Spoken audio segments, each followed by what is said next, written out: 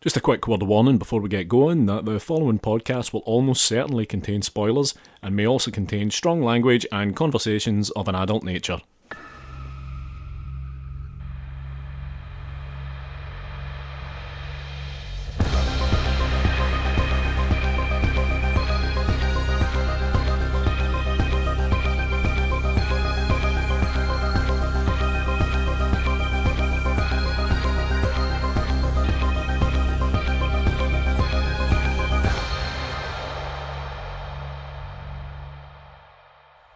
Hello and welcome to episode 90 of Strong Language and Violent Scenes, the podcast giving a second chance to films that might not deserve them. I'm Mitch Bain, I'm a lapsed horror writer and an occasional doer of musical things. And I'm Andy Stewart. Very happy to have watched you watch this. And joining us tonight, he is the director of such films as Frankenstein's Creature and A Little More Flesh. He is also the co-host of the Arrow Video podcast and is also a massive sadist. Sam Ashurst. Sam, hello. This is all true. Sam Ashurst, hello, how are you? I am well, thank you, sir. Slightly less well than I was an hour and a half ago, but I'm not bad. How are you? Yeah, no, I'm very excited to talk about this absolute masterpiece. Yeah, me too. I've got to be honest. Mitch, you look peaky. Sam, when we were first talking about you coming on, we've been talking about this for months. Yeah. When we started going down this road, it was basically a conversation that turned on the, look, you can't fucking have Batman versus Superman. I still don't understand why not, but fine, yes. But I mean, like you made me pay for that, didn't you? I really did, yeah. Because you have gone for the Garbage Pail Kids movie, so please, to lead us in, why? Well, so basically this film is truly vile. Like Salo, you can practically smell it. It's like the cursed tape in Ring, in that you feel like dying after you've watched it. It'll affect your dreams, giving you not just nightmares, but visions of your next serious illness. And as such, I love it. It's creepy, it's gross, it's cruel, it's bad and insane in a really specific way. It's like John Waters made a kids' movie for trauma while suffering from a concussion. But my defense is, if movies like this can't exist, where is art going to go? How are we going to push cinematic boundaries if we're not allowed to make a film in which someone is farted into consciousness? So, yeah, give me the Garbage Pail Kids' disgusting foul grossness over the cynical hollowness of the Lion King live-action remake every single day. So, yeah, that's why. Here. And the crowd goes wild. I do strongly believe that the answer lies somewhere in between, but okay. Right, Sam, that was a very convincing opening argument, I must say. But you'll have listened to the show before, I hope. Of course. And we are going to ask you to do what we ask everyone to do on the show. And I'm going to count you in and ask you to give us your best 30-second synopsis of the Garbage Pail Kids movie. Sir, How are you feeling? I'm very confident here. You know what? You sound very confident. I've got a sneaking suspicion that you have this completely under control. Okay, 3, 2, 1, go. A garbage pail spaceship crash lands on Earth, delivering a gang of deformed children to an antique store where a magician traps them until a bullied child named Dodger, frees them so they can work in a sweatshop to make clothes for his fashion designer crush, Tangerine, who is the girlfriend of his main bully, Juice. Chaos reigns. Perfect. With a lovely 7 seconds remaining, Mitch. Yes! Sam, that must catapult you right into the minimum top 10, I would say. Yes! Excellent. Proud of that. Very strong show. Regardless of whatever else happens, no one can take that away from you. Well, I think, it sounds like there's a bit of a 50-50 split on your end. So, Andy, can I hear from you? How did you first see this movie? I've talked before on the show, Sam.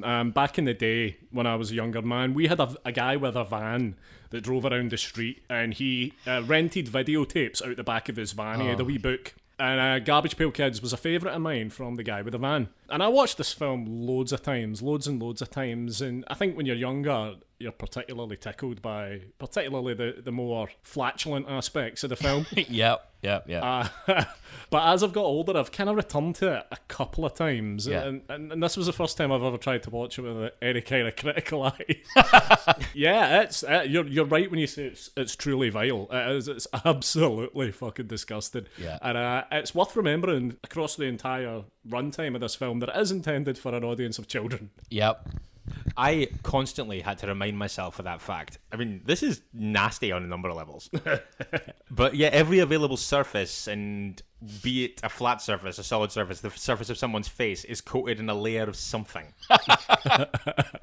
Oh, that's beautiful. That's so beautiful. But, you know, there are some great messages for children in here. Like, it's a film about accepting difference. It's Yes. a film about not exploiting your friends for their art. It says that beauty can come from ugliness and ugliness can come from beauty. And it does all this in the context of, as you say, one of the most disgusting films ever made. So it is meta-cinema at its most profound and complex. Sam, I gotta say, like, see, genuinely, I'm already thinking an hour from now, it's like, he's gonna persuade me, isn't he, the bastard? I really Right. hope so. Let's jump into this. Let's jump into this right now. I have a question about the naming convention. Yes. Sure. For the Garbage Pail Kids, because some of them have kind of like, well, we've got Valerie Vomit. Yeah, Yeah. So, I mean, pretty self-explanatory. sure. Windy Winston, which again, in this context, pretty self-explanatory. These are all kind of like seem to be people that are defined by one kind of disgusting trait. Yes. Well, I don't know what your relationship is to the trading cards. I'm going to surprise you here, Andy. Minimal. Right, well, I'm not sure how many of these characters actually existed within the world of the trading cards, but it was a very, very popular trading card series. Yeah, no, but I mean, so we have those two. That makes sense, right? Right? Then after that, we have Nat Nerd. He's a nerd. Yeah, but that's not the same as having a chronic vomiting disease or being extremely flatulent. He does have acne. I think that's where the kind of the connection between the grossness and the nerdiness comes. But also he does piss himself quite a lot in the film. So Like 7 or 8 times. yeah.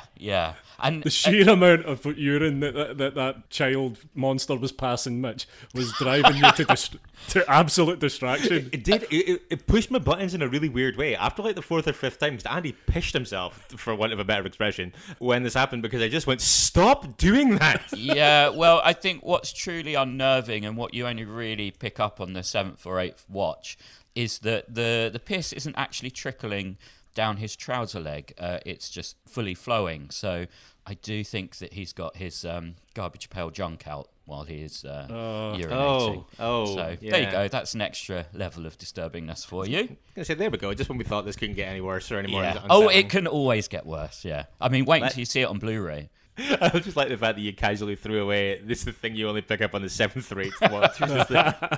We certainly didn't watch it in Blu-ray. We watched it in, I'd say, somewhere in the region of 360p resolution. Yep, that is absolutely the perfect way to watch it, because eventually, Andy, you will watch it on Blu-ray, I'm sure, and it is a truly hideous experience. You can actually see into their eyes, and I do not advise that. They have pupils that are at very strange angles, and yeah, the kind of angles you only see in the eyes of corpses. Or indeed malfunction in animatronics, because Very much so, yeah. yeah, they don't work at all. Yeah, and they knew the director, what's his name, Rod Amato. Yeah. He knew that the animatronics weren't working properly before he started the movie. However, he just assumed that they'd start working of their own accord, and very clearly they didn't. So. Historically, that's how these things tend to work. Yeah, exactly. I think we should get into the story of this because we're getting in danger of getting extremely bogged down. Yes. But yeah, we meet our human protagonists pretty quick here after the Garbage Pail Kids themselves arrive, as you correctly described, Sam, in a intergalactic dustpan. Yes. Yeah. So I would have liked a bit more backstory as to how they actually came to be in Manzini's antique shop from space. Even any backstory would do. Like we literally jump from the Thing style opening to them running around in that antique shop, and then we kind of have a time jump, don't we? But they don't sort of explain it. Yeah, it is not very well thought through, like quite a lot of this film. No, but yeah, we meet our kind of main human protagonist here, Dodger. Who looks a fair bit younger than the kids that are bullying him here, and Juice head bad guy roughs him up and steals his lunch money to the obvious arousal of his female counterpart. Blythe. Yeah. She's kind of dressed like a female wrestler. Yeah, they're quite Troma, aren't they? But Very. Yeah. but as you point out, significantly older than Dodger. Like they look like they're in their 30s. And again, it's got a weird the kind of chase sequence. I wonder if this was added after, because it kind of feels like they all meet for the first time later on in the film when they come into the antique store and sort of rough him up there. But let's not jump ahead. Sorry, go on with the very You'd important fucking plot. better not. I've got to say, similarly, I would have liked a bit more backstory as to why Dodger is being terrorised by these people. Yeah, because they're clearly not at school together. So, what did he do to offend these grown-ups? And why are they not afraid of going to prison for what they're doing? Because on a couple of occasions, they do try to kill him. Yeah, they really do. And we meet Tangerine here, Katie Barberi. She is actually only 1 year older than Mackenzie Aston, who plays Dodger. Yeah, my mind. and they actually dated in real life. I don't know if you know that, but yeah. Yeah, they broke up mid-shoot. That must have made things quite difficult on set. Really? Yeah. Is that right? Yeah, that's true. How are you supposed to do your best acting opposite these hideous beasts when you're when you're hurting? Exactly. Yeah. Man, getting your heartbreak. Yeah, hideous beasts. That is the best way to describe them. But yeah, he gets kind of roughed up here. Goes home, mud soaked and penniless. When I say home, he stops in by Manzini's antique store. Yeah. To get washed and consoled by Manzini. Here's another backstory I'd like to know, because just going by the dialogue, Manzini is immortal, right? He's a wizard. He's lived through the times where sword fighting was the only way to resolve your differences, abandoning humanity after they invented atomic weapons and deciding to run an antique store instead. That is quite complex, isn't it? Presumably, the assumption there being that no human would ever venture into his shop and he'd be left completely to his own devices.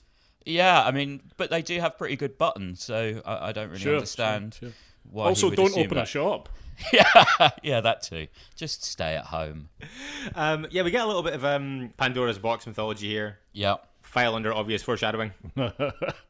very much so. Yeah. And we get it kind of established, because it's not in the first scene, I don't think, that Dodger, despite the fact that Tangerine was complicit in his robbery moments before, has quite a crush on her. Yeah, I mean, we've all gone for the wrong person, right? At some point in our lives. I think that's one of the reasons I identify with this movie so much.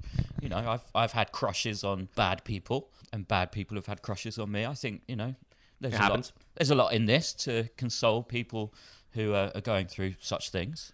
I mean, I had a crush on Tangerine. I kind of get it. Yeah. I mean, when I was first watching this movie, I mean, I should say how I came to this movie. It's very similar to you. Yeah. I just realised we didn't ask. How rude. Yeah, I didn't watch it out the back of the van, unfortunately. I truly wish I had. But it was one that I would rent from the video shop kind of week after week. And back in those days, you'd get a film like the Garbage Pail Kids movie. You'd have it in your house for 7 days before you had to return it. So I'd watch it as many times as possible before it had to go back. And you know, I was a little lad who is... I was going to say, how old of a Sam Ashurst are we talking about here? Well, we're talking about when this first hit VHS. So I would have been around 8 or 9. Okay. And carried on watching it until last week. And I collected the cards and all that. You know, I was into the cards first, and then, you know, when I saw that they'd made a movie of these cards, produced by Chewing Gum, no less. Sure. I was extremely happy. So there's a lot of nostalgia in this selection, I do have to say. Yeah, that's kind of the way I feel about this film as well. From what you're saying there, you're aging yourself in roughly the same bracket as me. Yeah, that's it. Yeah. Next up, in this sustained campaign of bullying by these adults against this child, they show up in the antique shop and kind of try to rough him up again. And in the struggle, a pail full of green slime is knocked over. I'm sorry, Mitch. I can't let you proceed here. I think there needs to be more analysis of the relationship between Dodger and Manzini. Okay. Because this man sees this boy naked a lot over the kind of course of this film. Is Dodger homeless? Yeah. Oh, wow. I've never considered that. I'd never considered that. Like, and are they related? Like, is it his uncle? Like, is it his dad? surely they have to be related, because at one point he is given a bath in the middle of the shop while Yes. those monstrous beasts gather around him to gawp and try to eat him. Yeah. Again, this is a children's film. Yeah, so their relationship is odd, isn't it? It certainly is. And I don't think he can be an uncle because he is called Captain Manzini. Well, Uncles can be captains. Yeah, Doesn't uncles call, can doesn't call definitely him be Uncle Captain. Manzini, though. Yeah, but maybe Captain outranks Uncle. You don't know. Or maybe it's one of those things where he's confident in his rank and he will not accept anything less. Yeah, I think that's probably it. He's a confident man. He offers a lot of advice. He's a big wisdom dispenser, isn't he? Yeah.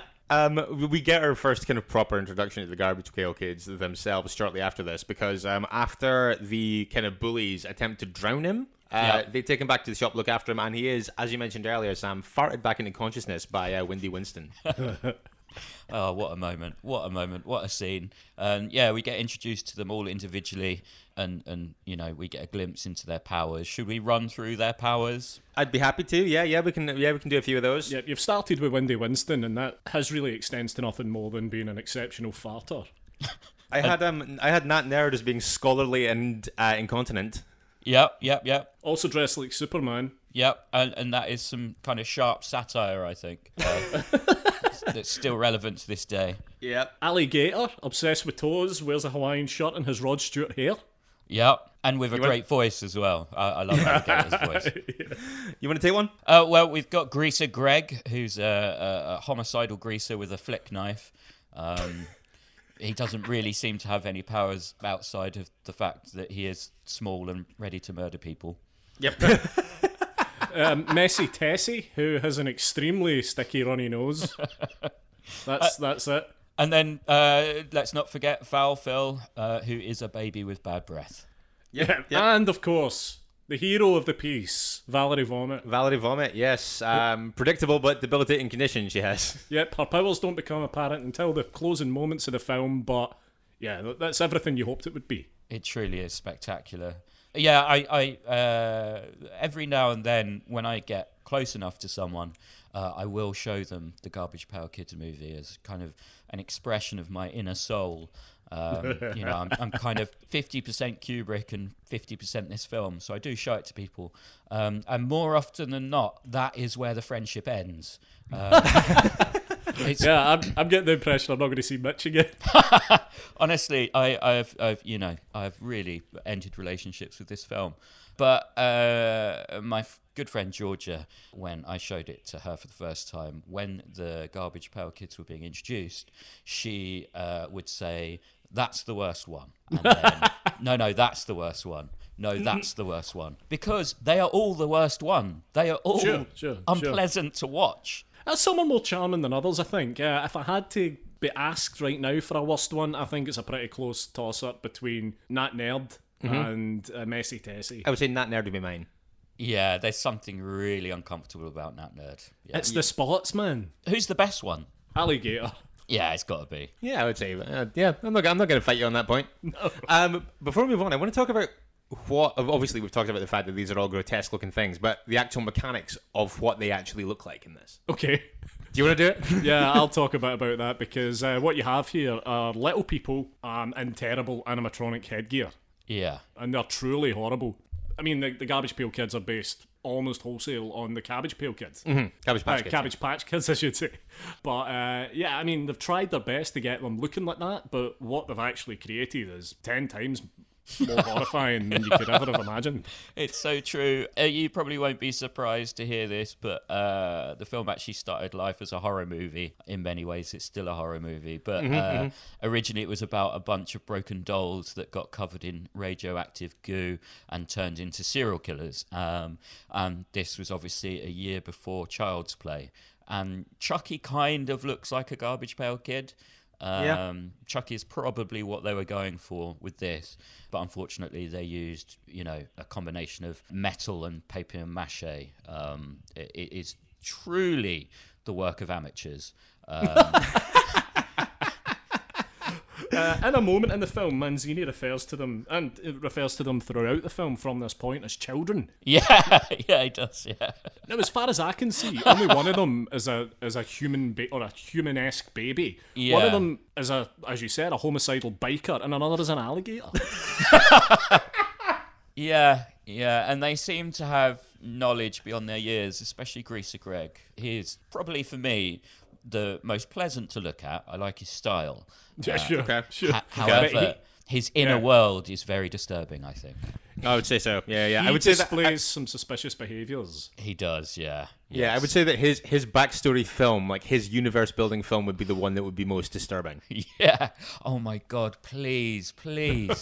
Let's make a spin-off. Let's make several spin-offs. Let's make a prequel. Come on, guys. If we gather together, we can do it. I'm just going to do my usual and pitch 10-part Netflix series. Yes. Oh my God. With a different backstory every week. Oh God, yes, please. So, Sam, you mentioned, of course, that this film has a very wholesome message at its core, and Manzini kind of touches on this at this point. It's kind of the first time this is seeded. He basically says, he's like, well, you couldn't have picked a worse time to come back. We live in a very vain society, and you're all going to be ostracized because you're all hideous. Yeah. Which obviously, in this context, feels a little bit callous, but will go on to be this kind of like very positive, kind of like let your freak flag fly kind of positive message. Yeah. Totally. Well, there is a weird strain of satire throughout the whole film. Like, again, it's one of the things that makes it so weird, and it feels like people didn't really know what they were making at the time. But like when Dodger's getting drowned in sewage, there's a pipe that says primetime TV in the background. And what is it? What's the name of the home that all of their mates end up at? The state home for the ugly. Yeah. And you've got in that state home. I know we're jumping ahead. I'm so sorry, but No, that's fine. No, that's. In that state home, you've got Abraham Lincoln, and you know who wasn't. He was obviously, he did some great stuff, but he wasn't a looker. And you've got Santa in there as well, who is obviously morbidly obese. So there is a weird little message about let's not judge people for how they look. Let's judge them by their actions. But the sort of downside of that is the Garbage Pail Kids are awful people as well. They break stuff, and they run riot through the shop when we first get introduced to them. I feel like there's a bit of a Gremlins influence here. What do you guys think? Okay. I can see that, though. That crop of Little Monsters films that were out around about the same time, like Critters and Munchie and stuff like that. Like, That's it, yeah. I kind of get that. So you're saying about learning the beauty is only skin deep and judging people by their actions. A great alternate ending to this would have been if everyone had learned that lesson and then they still got executed for being terrible people. Well, maybe in our reboot that's what we can do. But I do love the ending of this film. Like, oh, me too. The ending's wild. Sincerely, it's fantastic. Yeah, it's out there. The clothing line strand to this plot, which very quickly becomes basically the main one, the kind of driver of the whole thing. Yeah, is introduced here as Dodger has it's not really a chance encounter with Tangerine, is it? I think that he's pretty much stalking her at this point. He lets himself into her house. Yeah. It's pretty sketchy behaviour. Yeah, he's incredibly creepy. But we get a kind of a read at this point that she's an aspiring fashion designer and she's off to the dance clubs to try and sell her wares. Yeah, she hawks t-shirts outside nightclubs like those dodgy guys outside gigs that sell fake band merchandise. And yeah, she is hugely successful at this, even though obviously all of the clothes in this film are utterly dreadful. But yeah, I think that this kind of strand that you touch upon is another interesting and relevant comment on society and culture, because obviously this is a branded corporate film. Much like the MCU, but less cynical. And if corporate cinema has to exist, at least let it be honest. Let it feature children in superhero costumes churning out products for money they will never themselves see. Yeah, the whole sweatshop aspect to this in like a weird branded film is unusual and interesting, I think. It's daring. I think there was some other money in this because at one point they steal a Pepsi truck. Yes, yeah. And Valerie Vomit, I think, says it's I'm the choice of a new generation or something. And we're the Pepsi generation, yep. All right, okay, there you go. Yeah, they probably did distance themselves from it. So I doubt that any representative from Pepsi set foot on the set of this film, or saw a script, or yeah. What truly baffles me every time I watch it, and I do enjoy it every time I watch it, because I like weird, horrible stuff. But every time I watch it, it's like, how did this get through any stage of the production process? This isn't some weird indie. Like you say, this had corporate sponsors. How did it happen? Why does it exist? I mean, I think the success of the cards was so astronomical. They're still around. They're still getting made now. I know what you mean, but like, it is an incredibly unlikely convergence of elements that this is the film you get for that. Yes. I guess, like, the cards themselves were quite edgy and quite weird and gross and all of that. So I guess, you know, the producers just thought, this is what kids want. We don't understand it, but this film, which we also don't understand, is probably what they want. But, you know, no one except me and Andy want this film, I think. Is this what you're spending your money on now? Exactly. Yeah, exactly. Yeah, I notice at this point, Juice is never far away. He turns up just at the end of Tangerine selling all of our wares, and just takes all our money like some kind of weird clothes pimp. Yeah. I can't defend that. No, but it what isn't. should you? It's an interesting. Thanks for ending the speculation that was the kind of thing you supported. You know, I'll support a lot of things, but clothes pimping, never. No. At this point, yeah, so like I say, when they're kind of out and about, the Garbage Pail Kids are out and about trying to find the other Garbage Pail Kids, presumably. Yeah. I am also concerned about their standard of life pre-incarceration, because they very, very quickly seem to resign themselves to a life of eating scraps of food in the shadow of a dystopian sci-fi-esque trash can fire. Yeah, but it looks like fun though, doesn't it? Doesn't it, Mitch? So don't you want to eat hot dogs in an alley? It's a cozy old time. You never had a barbecue or a bonfire with your pals? Exactly. It's true. It's my lack of joie de vivre that's really like. They give the Garbage Pail Kids give Dodger a wardrobe overhaul here to impress Tangerine. He's concerned that the clothes are not very him, and I would say that that's probably a fair assessment. Because he looks like Michael Jackson. Yeah, and they don't really fit him, do they?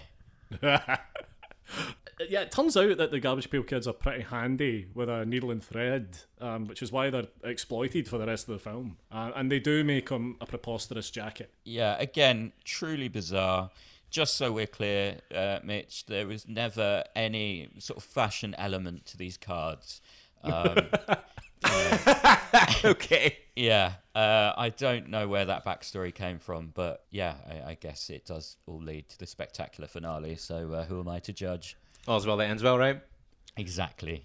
Can I hit you with a brief the Garbage Pail Kids movie fact, please? Of course. Of course, fire away. Okay, so, I love this so much. The DP, Harvey Genkins, had a legendary 1987 because he also shot Silent Night, Deadly Night 2. Wonderful. Which, of course, has the iconic Garbage Day line. So, so yeah, what I'm saying is he shot a lot of garbage in 1987. Sometimes destiny takes your career where it's truly meant to be. That's the end of my facts. That's the only one I know. But yeah, let's carry on with the plot. Well, I've got a fact. Oh yeah, please. I've got a fact relating back to the script and how things got past script point. Oh, okay. Mackenzie Aston almost never got past reading the script because his dad, John Aston, Gomez Adams, read the script, hated it, and then engaged his lawyers in an attempt to remove his son from the production. Oh wow. Wow. Yeah. That's a good one. So someone in the industry knew what they were doing at this time. Yeah. And, you know, Mackenzie will be remembered forever. This is still considered the worst movie ever made by quite a lot of people. So if you can't be in the best film ever made, and that's so rare, why not be in the worst film ever made? Yeah. Either way, you're going to be remembered. You got to make one of those Wikipedia listicles, don't you? Exactly. Tangerine is outwardly bowled over by Dodger's bold new look. Yeah, she places an order for 12 ostentatious jackets. Yeah, and then that leads into the song, doesn't it? Oh, man.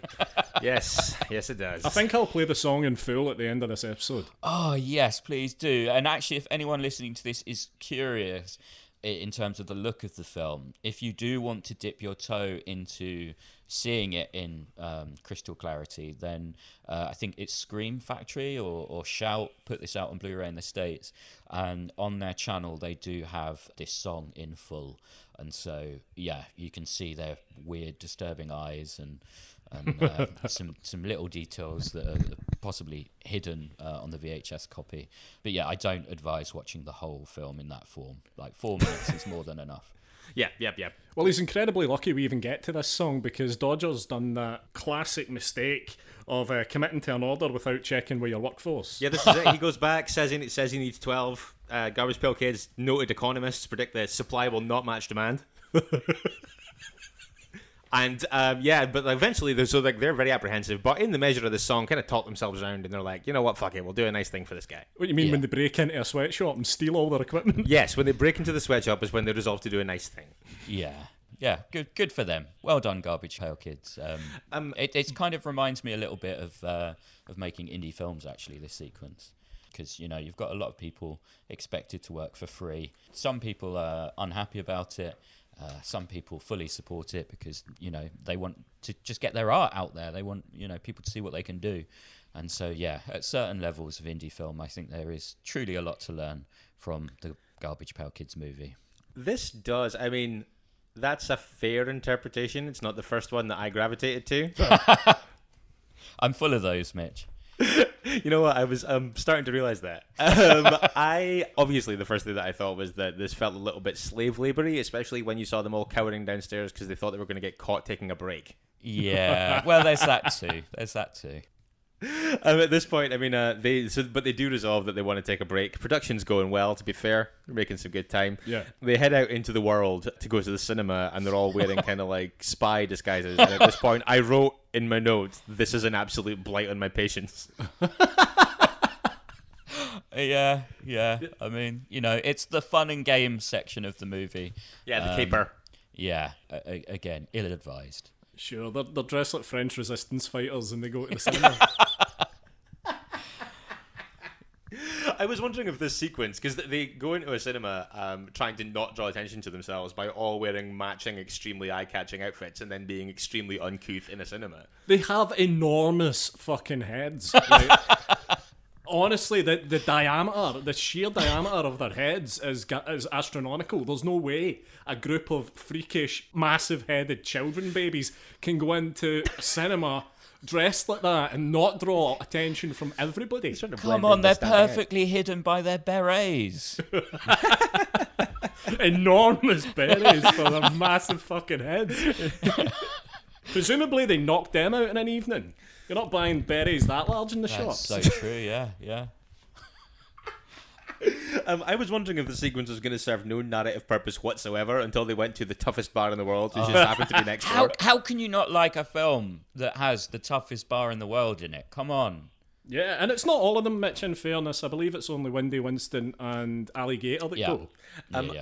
I like the sign that says the toughest bar in the world. It reminds me of a sign outside a pub in Glasgow where it's in quotation marks and it says the best wee pub in town, but that quote isn't attributed to anybody. No, the landlord. Yeah, I'm in the same way. This is the toughest bar in town, and or the toughest bar in the world, should I say? Sure. Alligator aggravates a patron here by nibbling on his toes. Just a weird fetish. Basically, this is the film that inspired Quentin Tarantino and Robert Rodriguez to make From Dusk Till Dawn, because it's clearly the titty twister. Alligator clearly has the same kind of fetish that Tarantino's character had in that movie. Sure. This isn't just a great movie, it's an influential movie. Sure. And I think it falls to... you just fucking stop introducing ludicrous theories and then backing them up so convincingly, you lunatic. Never. I will never stop that. I guess that makes Wendy Winston the George Clooney here as he farts himself to victory and ingratiates himself into the clientele. Oh, it's wonderful. Like I find this sequence of the film quite moving. Yeah, I do. Anyway, What happens next?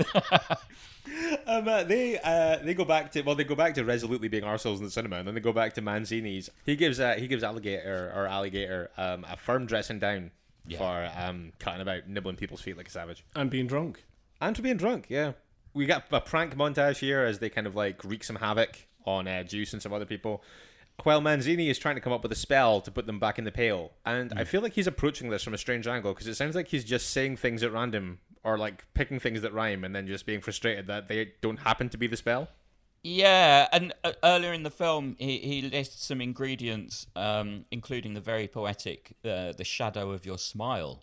Oh my! Which is very nice, but he doesn't have any of those ingredients. Also, why is he fighting them with magic? Because they're aliens. Like, where does the magic stuff come into it? I don't get it. Like, how does he know? But like, you say, I guess he doesn't know. He's just trying stuff at random. But I think he's just throwing stuff at the wall to see what sticks. yeah, I've got to be honest. I don't see much magic ability from Captain Manzini over the course of this film. I see a man at a harpsichord spouting what seem to be spells. I could do that. yeah. And I can tell you, my magical ability is next to none. Oh, I've just honestly in this moment realised that Captain Manzini is probably just a madman, isn't he? Of course he is. He's an insane man who likes watching a boy bathe. Oh, yeah. What happens next, Mitch?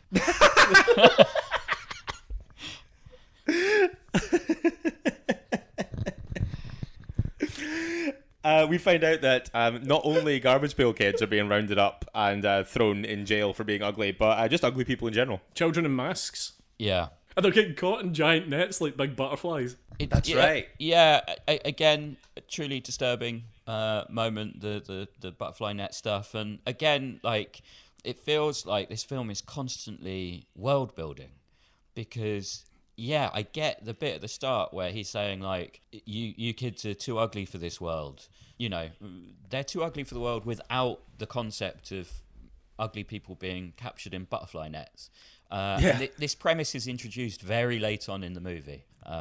Which is kind of interesting. But I like the idea also that the fact that this is the universe of this is like a sprawling metropolis is like there's 3,000 named characters in the Garbage Pail Kids.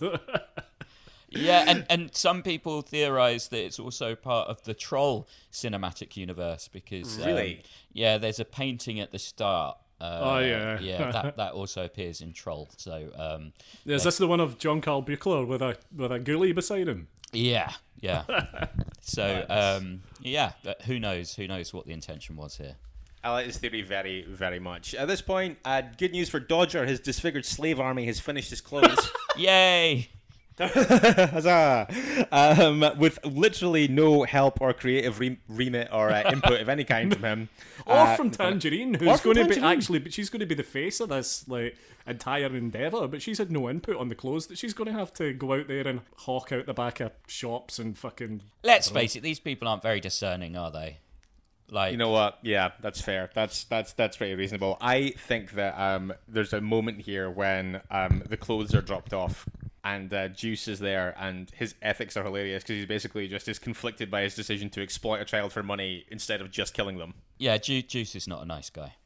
I don't get it. What specifically? Juice's behaviour. Oh, right, okay. It seems very far. I've got a theory that comes up later on, which I'll touch on, but it does take the film into quite dark territory if I do that. Oh, fine. really? Dark territory?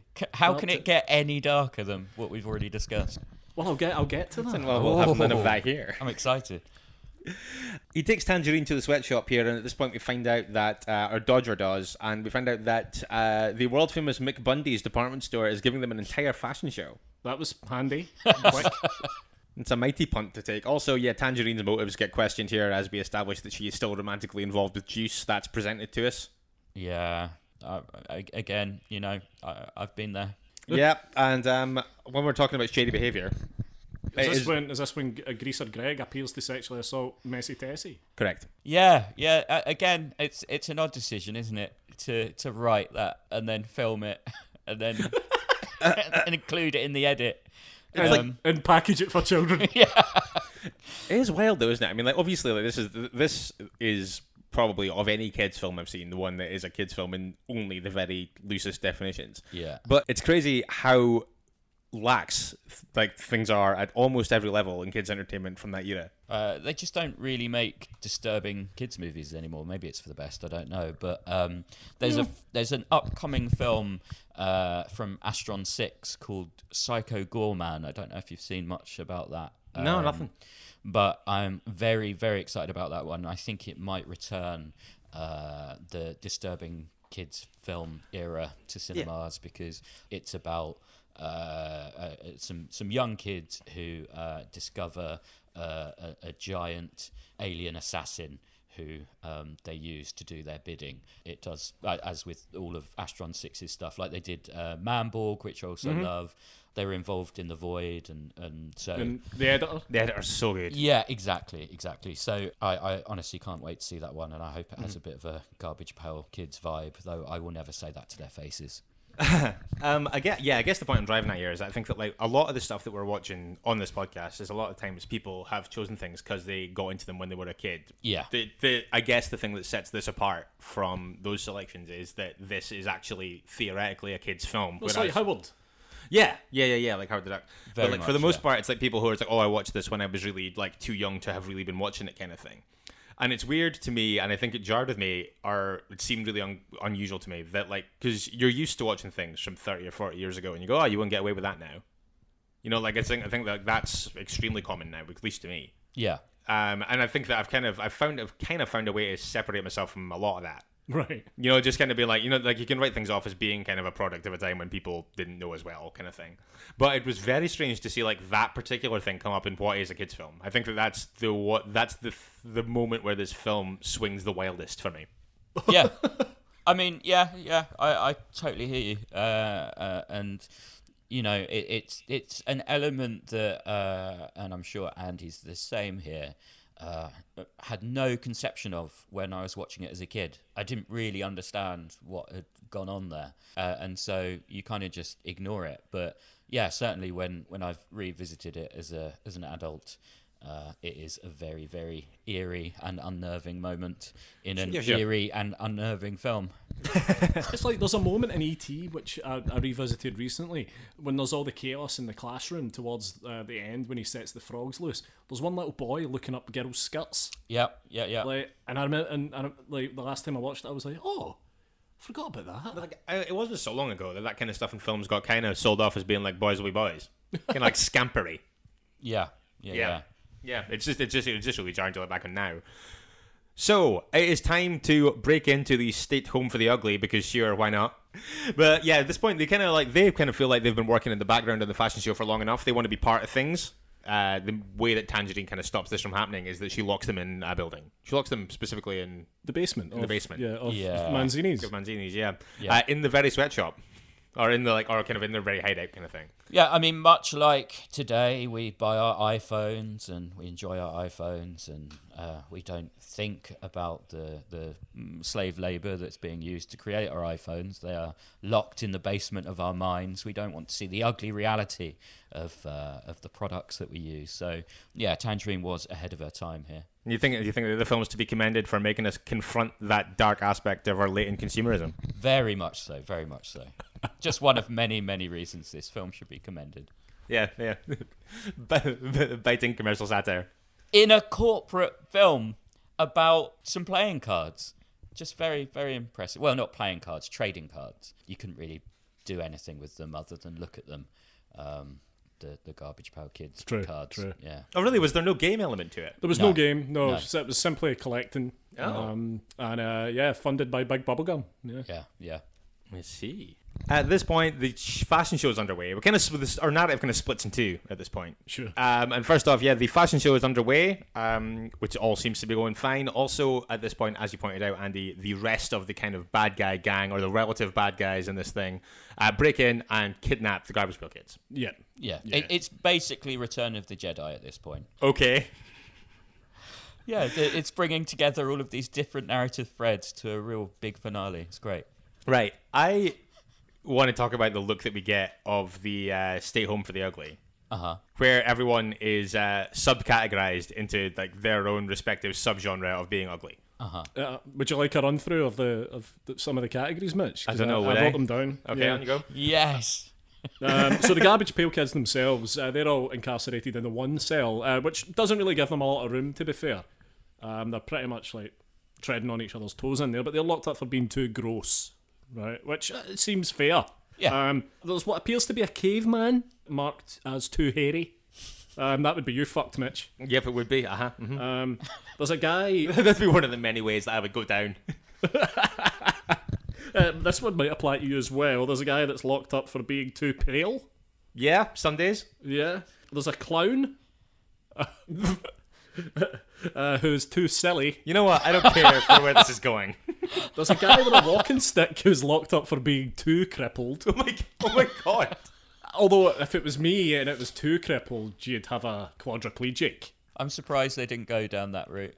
I wonder if they had a meeting and they were like, what is the furthest level of crippled that we can go? The crippled in this spectrum. Yes. Yeah. Let's move on to the next one. I was going to say, I think we shouldn't dwell on this too long. And Santa, of course, as you mentioned earlier, Sam, Yeah. too fat. Yeah.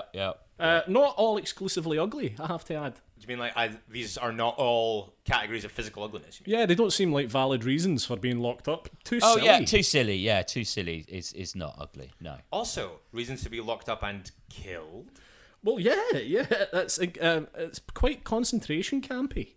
Yeah, it is. Yeah. Because they are going to be offed, and as we find out, that is indeed the fate that has met the other Garbage Pail Kids. They are dead. Yeah. That's thrown off very willy-nilly near the end of this. It's very casual, isn't it? Perhaps they realised at this point that they were never going to be allowed to make a sequel or possibly another film, so decided to tie off that loose end. It's like the absolute opposite of leaving it open for a sequel. It's Yeah. just like, board that up now. Yeah, just fucking burn it. Burn all of this. Tangerine reveals her double cross at this point, and Dodger's unceremoniously thrown into a dumpster. While this is going on, Manzini breaks in and starts emancipating the Munters. He does, yeah. Dodger, can I talk about Dodger's bow tie? Sure. Yeah, please do. I feel like the tragedy element of Dodger's betrayal here is ramped up so much by the fact that he's wearing that sparkly bow tie and he doesn't have a shirt on to like, it's just like round his neck like a stripper. Yeah. Yeah. It's true. Yeah, it really does add a whole other layer of indignity to the whole proceedings. He's doesn't it? fucking pathetic. He is a bit. Sam, I want your input on this one actually. Dodger as a protagonist, how do you feel about him and how do you feel about his journey?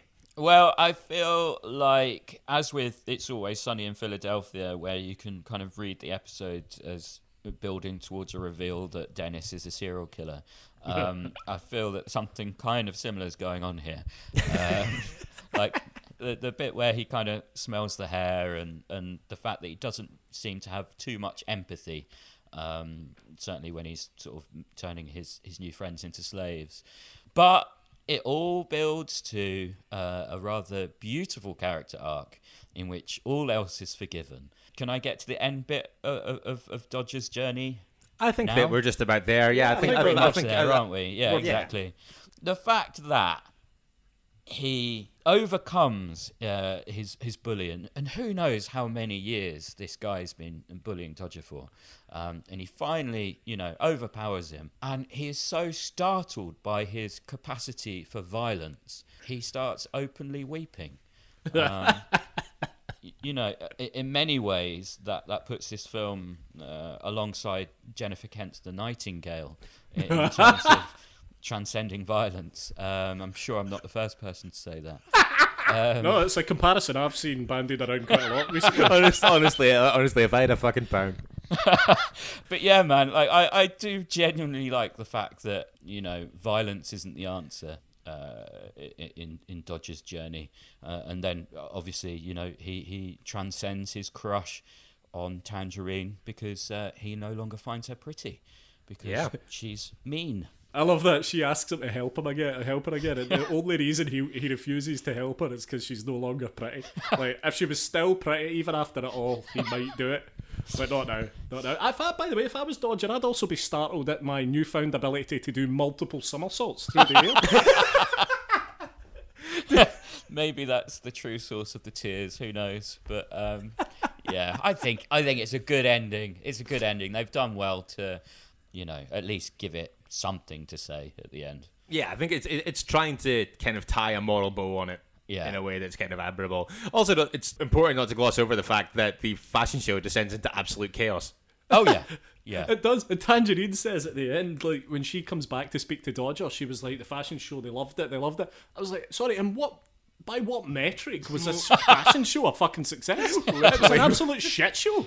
Yeah. It was carnage. It was bland. It looked boring as fuck. Yeah, and then descended into hell. Yeah. Absolute farce. There's a bit, this is a bit I wanted to talk about, where I wanted to speculate perhaps on the relationship between Dodger and Juice. Dodger yeah, Juice. yeah. Okay. There's a moment, tiny moment, Juice is on the phone to someone and he says something like, it seems like he's doing a drug deal. He's like, when you receive the package, make sure it's put onto the plane or something like that. And I was like, that's weird. And then I started, my mind ran away with itself. I was like, what if Dodger has been buying drugs from Juice for years years and years.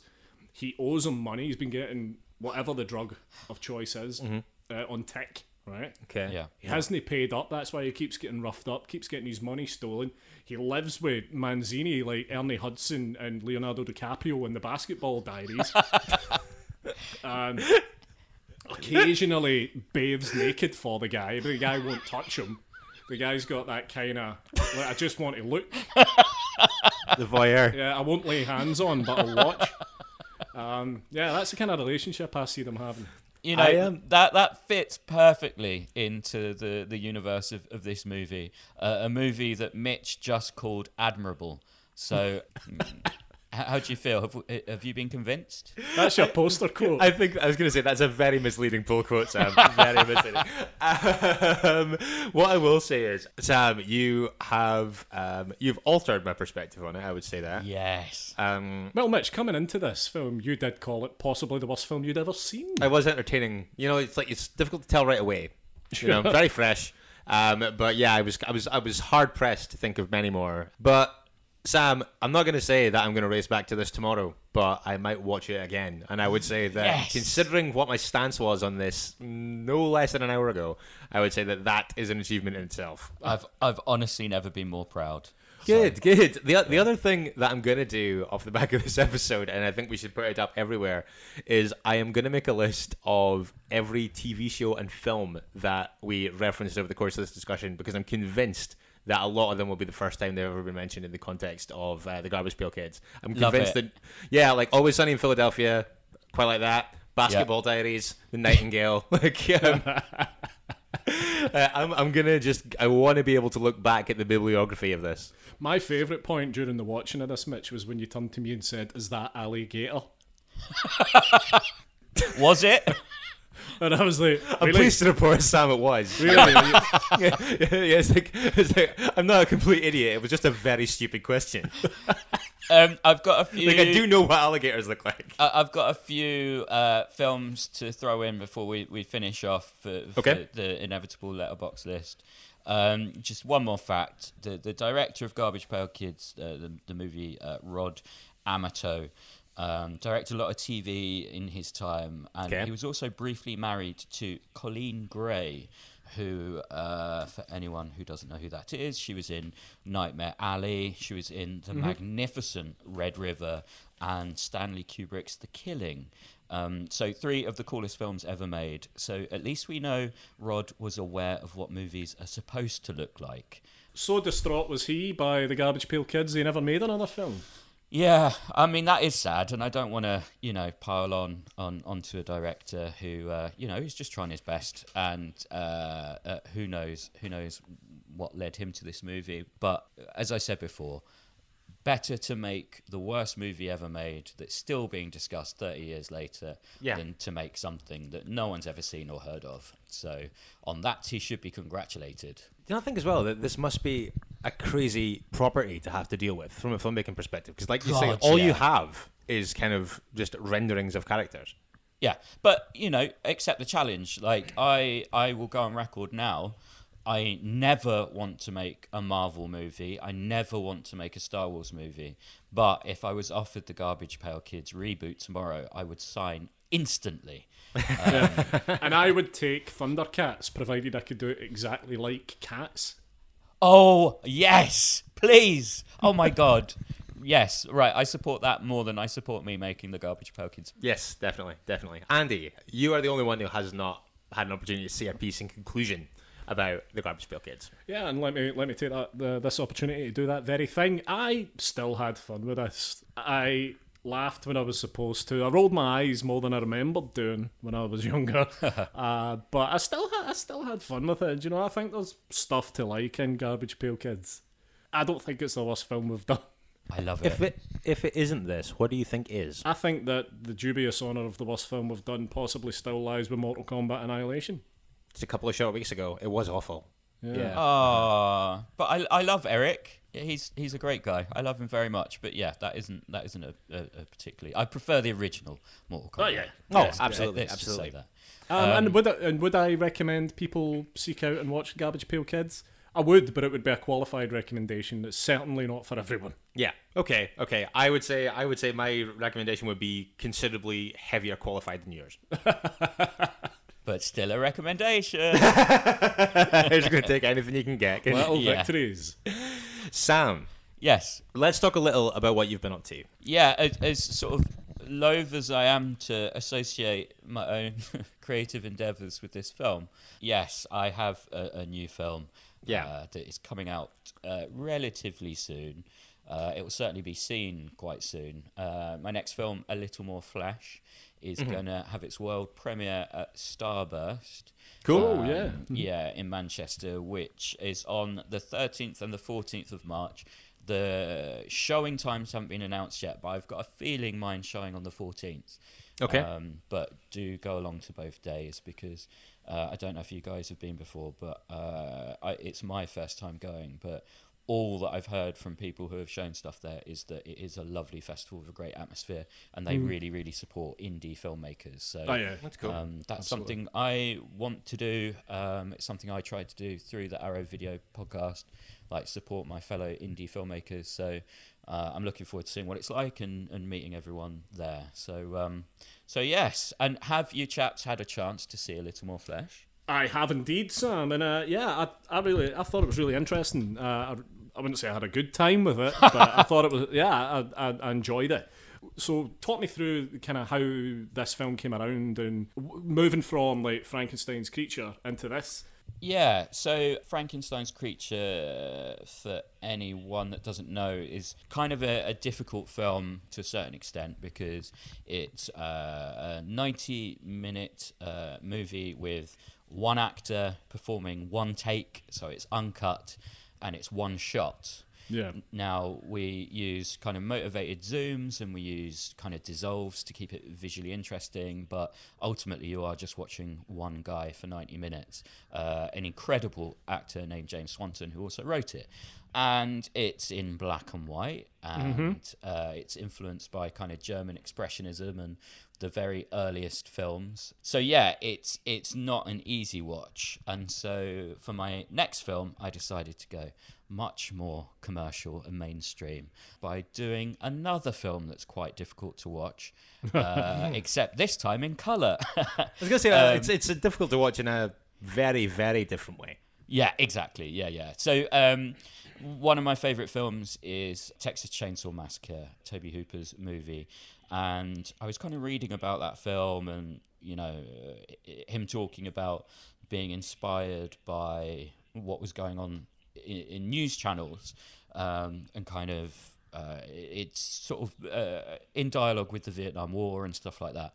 And so I thought, you know, I want to make kind of a disturbing horror film next, kind of influenced by the intensity of Texas Chainsaw Massacre, but also of a director whose work I love, Lars von Trier. And so, yeah, I kind of looked at the headlines, and obviously what was going on at that time was, you know, Me Too and Harvey Weinstein and all that kind of stuff. And so, yeah, I kind of thought about how can I explore these ideas in a unique way that people won't necessarily have seen before. So yeah, that's kind of the original genesis of the film. I think you've definitely achieved that. Do you want to talk at all about what the film's actually about, or do you think that the less you know going in, the better? Yeah, I think kind of the less you know. I mean, I have said little bits and pieces, and I should also say that the film was made in collaboration with the actress who stars in the film, Elf Lyons. She produced it and kind of co-wrote it as well. Some of the nastier stuff in there, believe it or not, is from Elf. And so, yeah, the setup is basically a kind of notorious director who made erotic dramas in the 1970s. His first film was banned shortly after release, and he is returning to it because it's about to be released on Blu-ray by a company called Deep Cut Videos, and he is there to provide an audio commentary, and that is how the narrative plays out. And over the course of the commentary, we discover that he is a terrible person, and that he did terrible things to his lead actresses, and they actually killed themselves following the release of the film, but now possibly they are back to seek their revenge. And will they get their revenge? Who knows? You'll have to see the film to find out. Very cool. Yep, and the podcast's still going strong. Yeah, no, totally. Yeah, podcast's all good. You know, we record it every couple of weeks. The most recent one we did was Fear and Loathing in Las Vegas. Yeah. Cool. And yeah, next is Daniel Isn't Real, depending on when this goes up. But yeah, it's all good. I love my co-host Dan Martin, and yeah, we talk about a bunch of weird shit. Sam, where can people keep up with you social media wise? So I am on Twitter at Sam Ashurst, my name, and I am on Instagram at Sam Ashurst 23, the number 2, the number 3. And I've recently tidied up my Instagram, so it's a lot more professional. So I will be putting behind the scenes bits and pieces up there. And I'm also working with Hex Studios at the moment. So yeah, they're sort of producing my next film. And there's other unannounced things that should be happening this year as well. So I will also be putting up imagery around those things. So yeah. Sam, thanks for doing this, man. This No was worries. a blast. Really, really fun. And thanks for having me on. This has been lovely, and thank you for making Mitch watch the Garbage Pail Kids. Oh, Yeah, sure, I'd thanks. do it every day if I could. See you later, man. All right, take it easy, guys. Cheers, man. Bye-bye. Bye. Well, it's done now, so I can move on with my life. No, you can't. You know what? The sad part is you're right. I know that when I go to bed tonight, it's going to be there. When I Yeah. close my eyes, it's going to be there. Yeah, those fucking hydrocephalic elephant man heads floating around in front of your face. Oh, God, honestly. Yeah, Yeah, I've got that to look forward to. yeah, and in time, it will go. It will go. Yeah. Yeah. I know you'll be left with other hazy memories. Yeah, and just the faint melody Yeah, rattling around in my head. Yeah, that's going to get stuck in your craw, by the way. A huge thank you to Mr. Sam Ashurst of the Arrow Video Podcast and, of course, the films Frankenstein's Creature and A Little More Flesh for joining us tonight to talk the Garbage Pail Kids. Lovely guy. Yeah, amazing. That was a hoot. Really, really fun. Oh, nice to just finally get Sam on the show as well, because we've been talking about it for long enough, and literally the only reason that it's taken so long is because we had to argue him so hard off of Batman vs Superman. I couldn't. I mean, I'd sit through Garbage Pail Kids twice before I would watch Batman. I think that the maths on that checks out. I think that that's almost as long as those two things take. Gotta be. But with that, we're done for episode 90. 90. Holy 90. shit, we're closing in. Shouting distance like the Shockwaves 100, except more reliable. We'll be back on Monday, though, with another mini-sode for you, and we'll be doing all the usual stuff on there. We will be taking a look at your feedback. We'll be talking about what we've been watching. Who knows? I might have continued my 90s horror side quest. I hope so. We'll be playing Mitch's Pitches and a whole lot more, letting you know everything you need to know about next week's show as well. If you want to get in touch with us between now and then, you can do. Facebook and Instagram are Strong Language Violent Scenes. You can tweet us as well at Strong Violent PC, and you can email longer considerations, Mitch's Pitches suggestions, musical interludes, whatever else you feel like, to stronglanguageviolent@gmail.com. Yeah, and of course, check out our website, strongviolentpod.com, where you can find all sorts of nonsense and bits and bobs and stuff like that. We'll be back on Monday. Join us then if you can. Wait. What? I think we should go out with a song. No. Yeah. No. Yeah, No. absolutely. Yes. No! Yes, goodbye. Why should we do something nice? Let's quit now, that's my advice. We can't do anything by working with each other. I ain't gonna work for free. Tell me what's in this for me. We can't do anything by working with each other. Come on, kids, take a shot. Show them what we really got. We can't do anything by working with each other.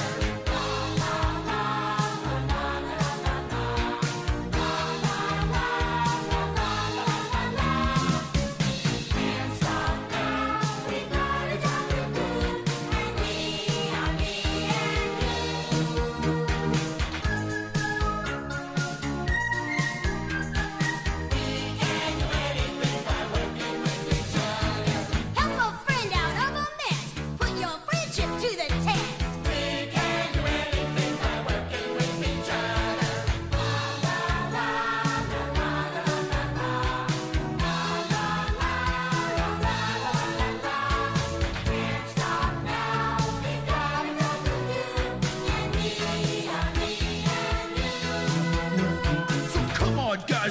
ain't smart, we'll borrow tools to do our part. We can do anything by working with each other.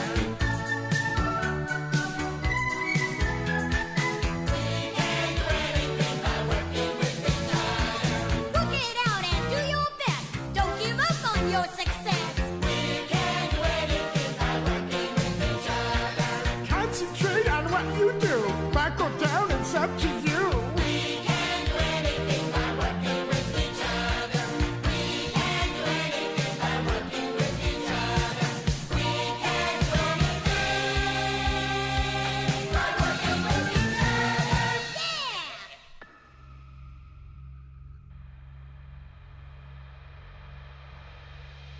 You've been listening to Strong Language and Violent Scenes with Andy Stewart and Mitch Bain. Strong Language and Violent Scenes theme by Mitch Bain, production and artwork by Andy Stewart. Find us on Stitcher, iTunes, Spotify, Google Podcasts and Podbean.